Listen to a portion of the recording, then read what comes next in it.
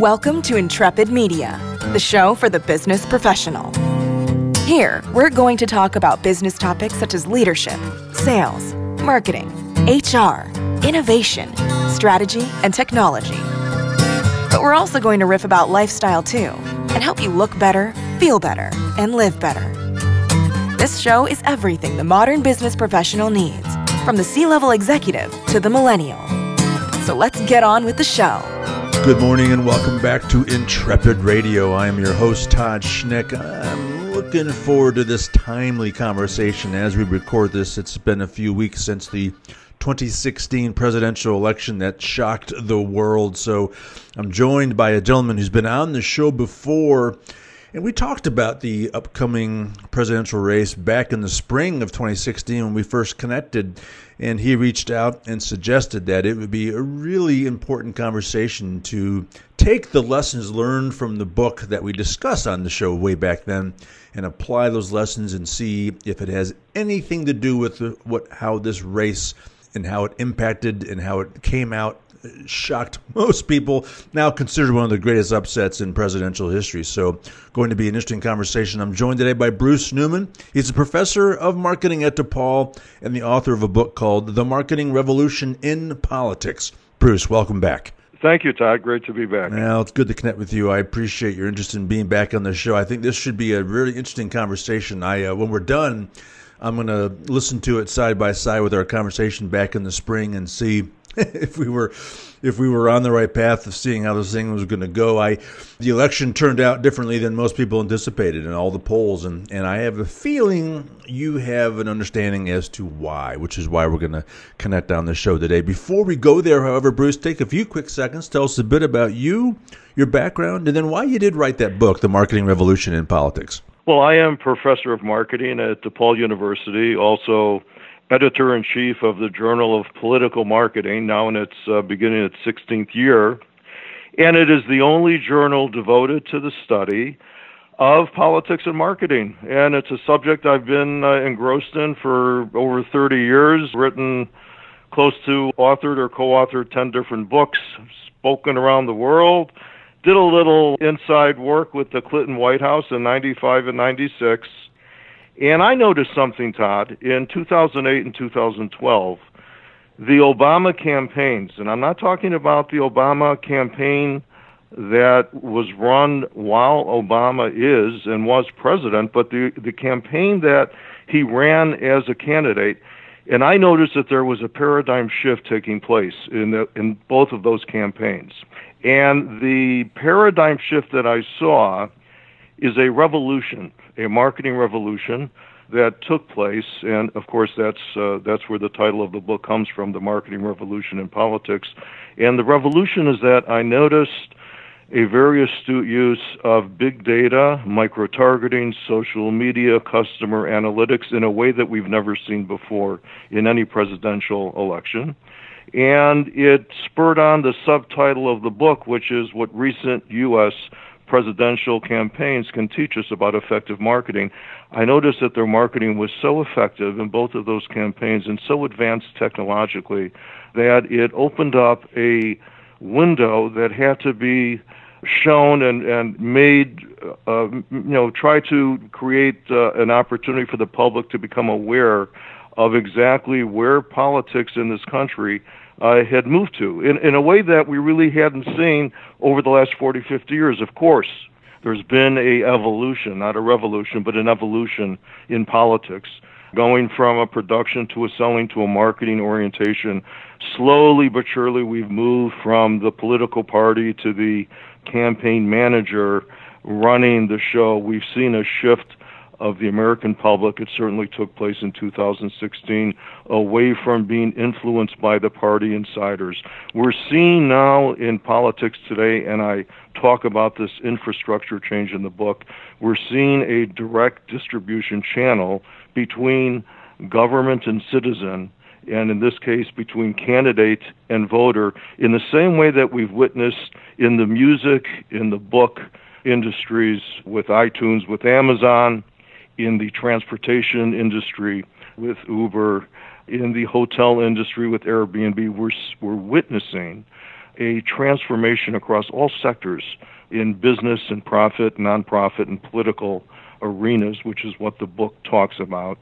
And it talks about what I refer to in the book as a strategic triad, where I look at the best practices in each of those three different sectors, the political, profit, and nonprofit, and show how the advances in the political sector have moved so quickly since Obama 2008 through to 2016 that there's much that we could learn in these other sectors. But the most important and interesting part of this conversation today is, so what happened in 2016, and how were the tools and the marketing strategies that I talk about in the book utilized by Donald Trump for him to become victorious? Yeah. Well, what I love about discussing and analyzing a recent election, whether it's a presidential or any other, is when you sit back and the dust has settled and you look at what happened and you begin to understand some of the behind the scenes machinations, things that you don't know, and when the election's going on, it actually makes a lot of sense and becomes very easy to understand. I mean, I still think there are an awful lot of people shocked by the outcome of that race, but based on applying the lessons that you taught us in the Marketing Revolution in Politics book, it actually makes a lot of sense. It's very simple to understand in the way I'm thinking about it, and I think most people would say this was the most crazy presidential race they've ever experienced or observed. And will we ever see anything as crazy as this again? Maybe, maybe not. You could say this is just the beginning of we're now going to run celebrity candidates for president. I mean, who the heck knows? I mean, we'll know soon whether this was an abnormality or whether this is the new way. But I think at the end of the day, when you analyze 2016, I think it's very clear that there were some very basic marketing concepts that were not applied very well. I mean, there were great lessons. The 2008 Obama campaign was stunning in terms of how it delivered on these lessons that you share and how they executed. I think you could say, would you agree with me that you could boil down Hillary's loss to the fact that she didn't execute on basic marketing principles? Absolutely, Todd. I think that was a great summary that you gave of this campaign. And just before I go into the lessons that reveal why she lost, the Trump phenomenon is referred to as a micro-organization, in no different a way than the Airbnb and the Ubers are micro-organizations that are circumventing the traditional distribution channel. And we have this notion of a micro-organization in politics today that has helped Donald Trump to win. Hillary Clinton lost fundamentally because of the marketing microscope that we could put onto the election campaign. And when we talk about marketing, quite frankly, in simple terms, we're talking about how an organization collects data and how they transform and use that data and develop a marketing strategy from it. So what happened with Hillary Clinton is you had a gap. You had a gap between the data that she collected, which was very sophisticated. She had social scientists and she had polling experts in no different a way than Donald Trump had them, all getting their hands on the best information they could find. And her people dug up what I think most would agree was very evident in the campaign, and that is that there was a certain segment of voters in the country that viewed Donald Trump as not having the correct temperament to be president and as a divisive character. Okay? So that's what their research dug up as the most fundamental reason why she's going to win. And that's what she hit on.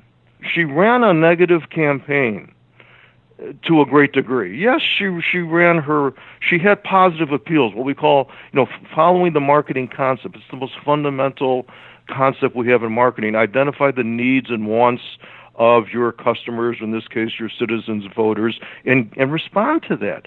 And she talked about some fundamental issues that matter to voters. She talked a lot about families and about raising children correctly, but she didn't talk about what was angering the American people that Donald Trump put his finger directly on the pulse of. And that was the problem with jobs in this country. And it's not just the people that don't have jobs. Donald Trump understood that there was a segment of voters out there, blue collar, white collar, making less than $50,000 a year. These are people that still have jobs, but they were concerned that they would not be able to hold on to their jobs. And Hillary Clinton, who looked at these people as a traditional base of customers, if you will, she took them for granted.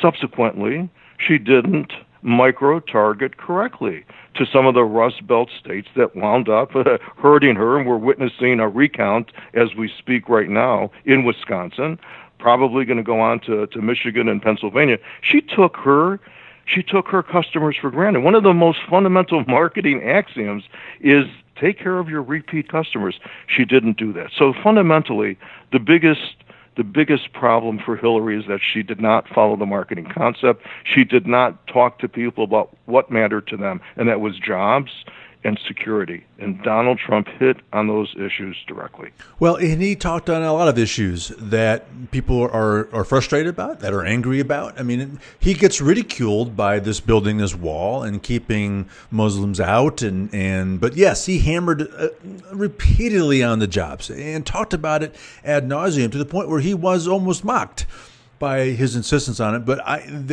he was following the marketing concept. It was that simple. And people were angry at the elite, and Hillary sort of represented the elite. And there's a lot of people that I know who voted for Donald Trump that don't like him. They're not sure he has the right temperament for this. They're not sure that he's got the background and experience for this. But he still talked about what they cared about, and that was enough to motivate them. And frankly, in some cases, a lot of people viewed that vote for him as a protest against the elite, against the establishment in Washington, right? It was very much. And now you're talking about another lesson, and that's the development of a unique brand identity. Donald Trump very effectively meshed his message with the messenger himself. His message was hard-nosed, it was tough, it was strong. It was divisive, one would have to admit that. At the same time, he presented himself and represented a segment of voters, many segments of voters. He represented himself as a person who'd be tough enough to deal with the situation. He had a narrative, in no different a way than a Tom's shoes has a narrative. You buy a pair of shoes from Tom's and they donate a pair of shoes. You need a narrative. He had that narrative. He had that brand. He was the outsider at the perfect time in this election. In marketing, we have various hot buttons we know we can push with customers in different marketplaces. Some people are more rationally driven, and they're looking for the best high-quality product they can buy. Other people are interested in change. They get bored very easily. He was the candidate of change. He was the outsider at a time when he understood that people want to change in Washington, D.C., and he very effectively, by the way, ran a negative advertising campaign, which is another lesson, running a winning advertising strategy. He ran a very effective campaign at labeling Hillary Clinton as a dishonest politician. And this is an interesting paradox, because if you look at who's dishonest, there was certainly enough that came out of the campaign that one could have pointed a finger at Donald Trump and said, well, he's been dishonest too, with his Trump University and with his response to allegations. One could say, this isn't the most honest individual, but you know what? I think we have two different standards in this country for business people and for politicians. Yeah. I think we accept the fact, and that's why he was let off the hook in this campaign. We accept the fact that a business person is not supposed to be the most moral individual, but when it comes to politicians and politics, honesty is the number one criterion that people look at in a candidate. No doubt about it. And what makes this idea of him positioning himself as the outsider and anti-establishment and drain the swamp, all those things, and effectively painting Hillary as representing the elite is you could almost make the case he's more elite than she is in this gold leaf high-rise penthouse in Trump Tower overlooking Central Park in New York, and this billionaire who flies around in his own plane. But he was the outsider choice. and they effectively positioned himself as that, and that was enough. You talk about elite. He's elite in New York, but she's elite in Washington, D.C. Yep. And she also, why she did this, I don't know, but when she stepped down from her position as Secretary of State, and before she announced for the presidency, she was giving speeches and making hundreds of thousands of dollars. So now you look at someone who's elite from D.C.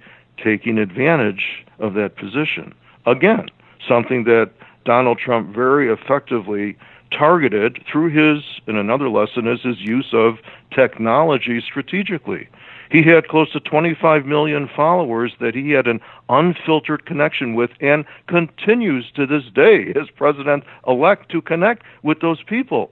He didn't have to go through the traditional media to get his point across to the opinion leaders that he wanted to affect. He was able to get a message across using his tweeting. His tweeting was a very savvy advertising and a technologically driven strategy to drive the traditional media. Who couldn't remember a morning, maybe I'm just a little too involved with it, so I remember almost every morning over the last several months where we didn't hear a news report in the traditional media about what Donald Trump tweeted that morning. So he did label Hillary Clinton very effectively as part of the elite, even though she's only worth $100 million and he's worth $3 to $5 billion. So the point here, Todd, is that marketing is all about perception. It's all about imagery. It's all about branding, and it's all about the ability of these two candidates to either successfully or not state their position, communicate their message in a very effective manner. Yeah, in no different way than Bill Clinton was a very effective communicator. I think Barack Obama has not been as effective a communicator, but now we're talking about running a campaign for the presidency and running the country. These are two different things. But, of course, Hillary was part of the government, Secretary of State, Senator. Clearly, she was labeled as part of that group of people that many citizens in this country have a distaste for now. No doubt about it. All right, Bruce and I will return after this short break. We'll be right back. Think Next, Act Now is an entrepreneurial movement. It is a teaching platform, a coaching forum that emphasizes action. And the link between thought and action makes a difference in the outcome you determine, or the result that's determined for you.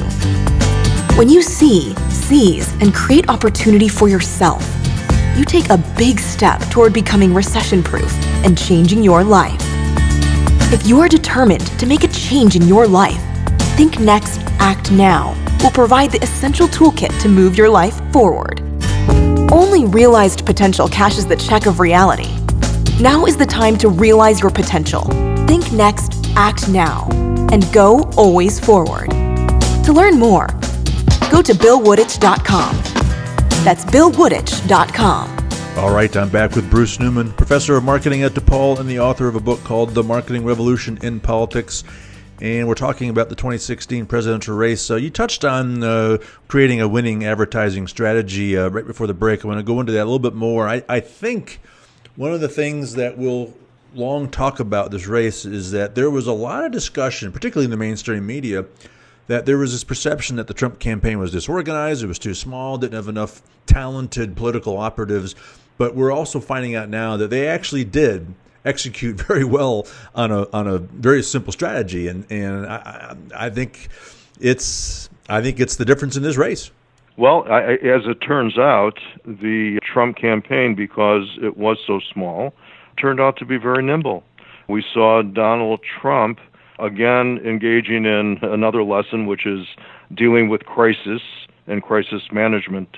We saw him firing people left and right if they weren't able to deliver what he was looking for. So he clearly was able to use a team. He hired some of the polling companies that ran the Brexit campaign in Cambridge in the UK. He was able to hire people that guided him in a way that allowed him to be himself.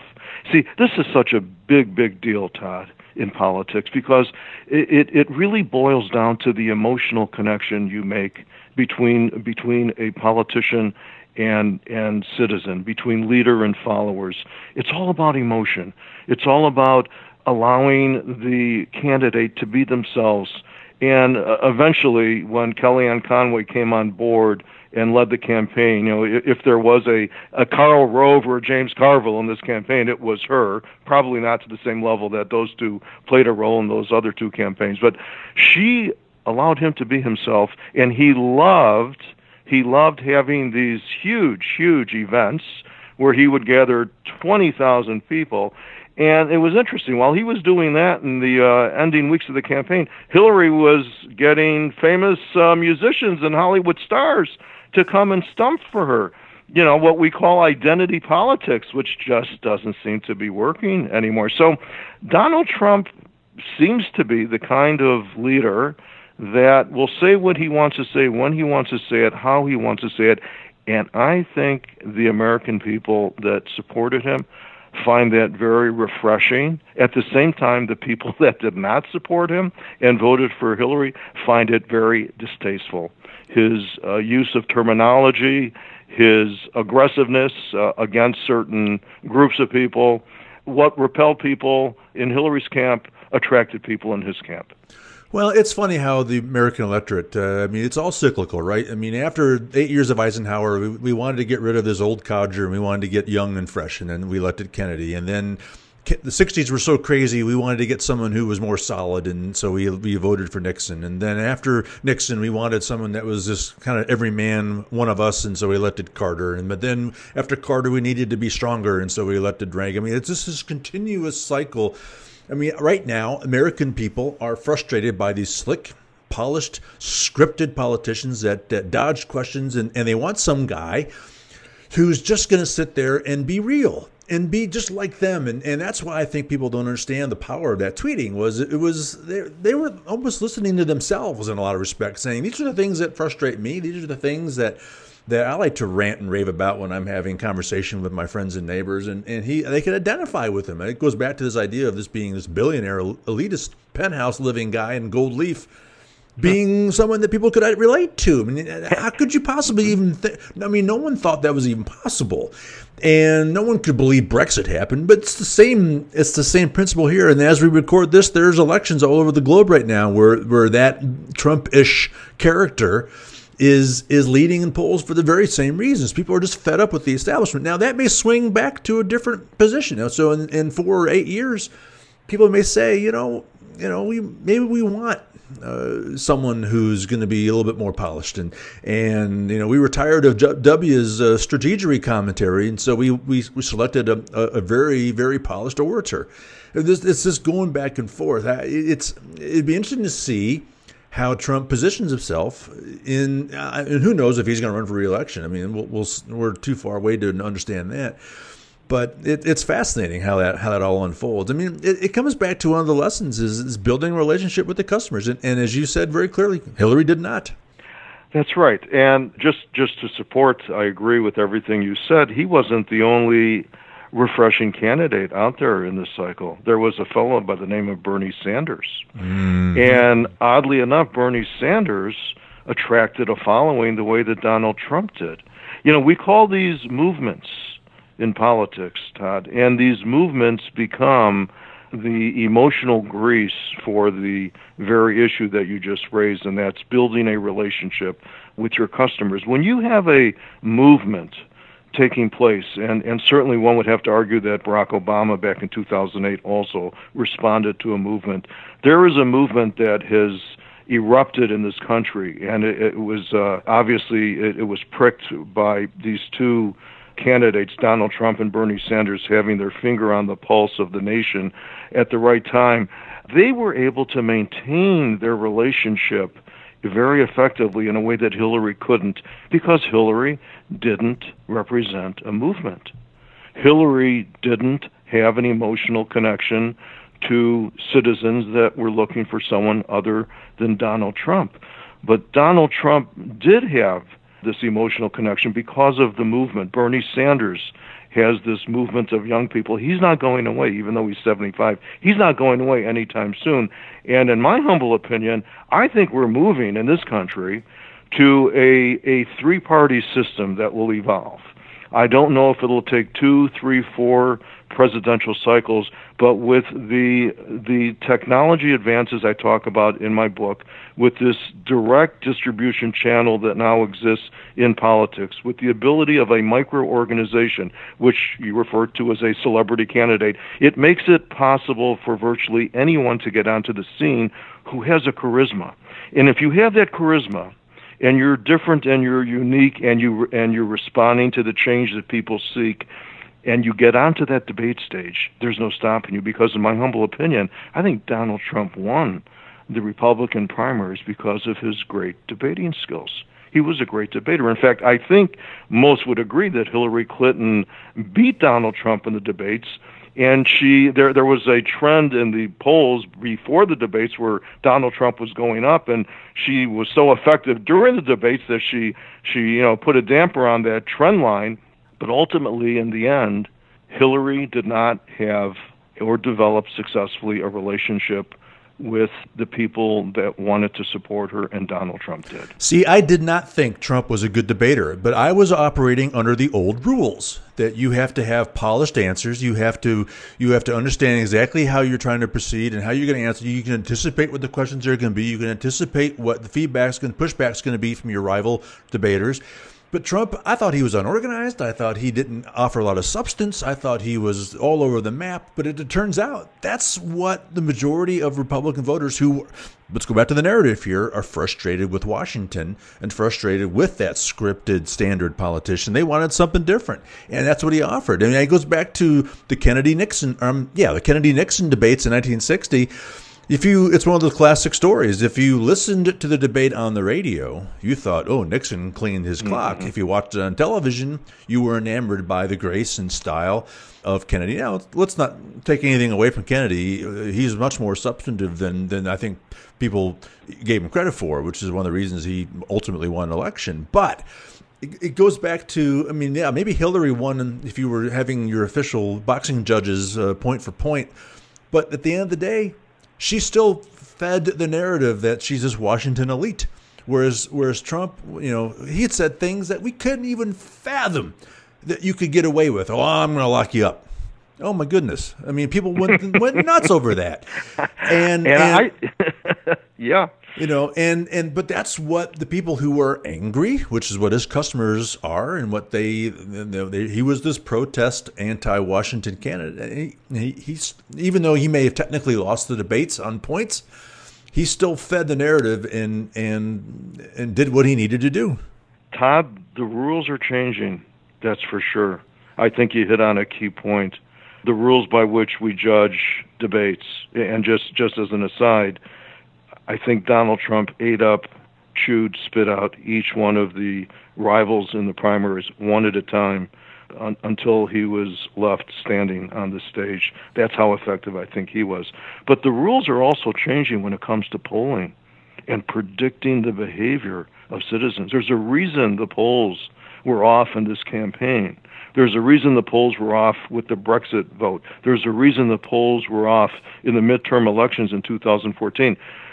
The American voter is not judging politicians in the same way they used to. Right. But the pollsters are using all the same formulas and modeling tools. They're not using marketing-related dimensions.